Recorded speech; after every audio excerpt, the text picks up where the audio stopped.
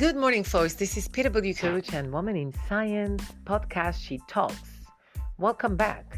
Today we are going to continue our episode regarding the history of women in science.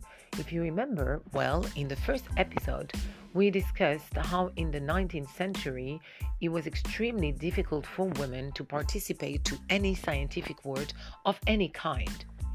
Women in Europe were still practically excluded from the world of science and technical field, and all that people in the name of their supposed natural inferiority. If you also remember, we discussed that one of the most persistent biases regarding the intellectual capacities of women was to postulate that their brains were ill-suited to conceive abstraction. Yes, you heard me. To conceive abstraction, something that Mr. Casanova confirmed with an incontrovertible maxim: science is misplaced in women. So now it's important to realize that even though there were all those preconceived ideas and it was extremely hard for women to access scientific work of any kind, there were numerous women that had advanced science during the 18th century and even the 19th century. The Italian Laura Bassi, the French woman Émilie du Châtelet, the Scot Mary Somerville, as well as in the 19th century, the English woman Caroline Herschel, who was the world's first professional female astronomer, the Bohemian paleontologist Josephine Kablik, or the first female Swedish chemist Anna Sundström, that was born in 1785 and died in 1871. It's also very important to understand that in those times there was quite an anti-feminist climate, a climate of the Napoleonic Europe and the Europe of the Holy Alliance. So you can imagine that it would be in those times extremely difficult for women to take part in any scientific job. And the sciences naturalized gender difference in those times. Women were deemed unfit for scientific research. However, a very small number of them could still gain access to knowledge, and they could do that either by taking advantage of the scientific education of their brothers or of their husbands, their lovers, their fathers even. This was only tolerated in aristocratic circles, you need to note.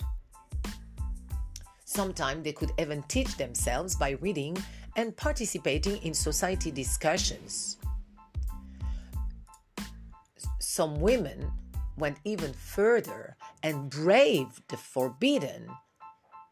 And we could remember Ada Lovelace, who was the daughter of Lord Byron, that decided to leave behind husband and children and continue her studies.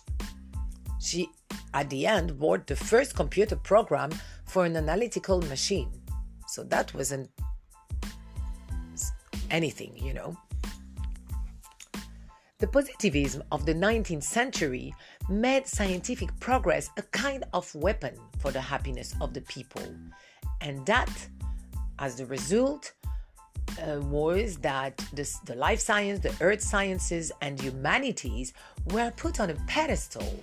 So science was everything in those times, And few female women, could eventually start to, hold some subordinate posts in this exclusively male-dominated field, They could be collaborator, they could be assistant, and they could even be producers of scientific instruments. However, the contribution stayed very limited, and this also because they could not have access to scientific education.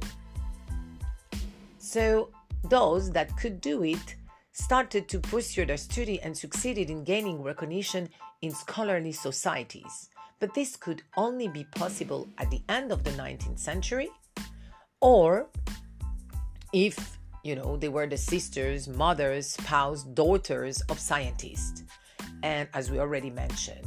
And in that case, they could participate at their side in the advancement of the discipline.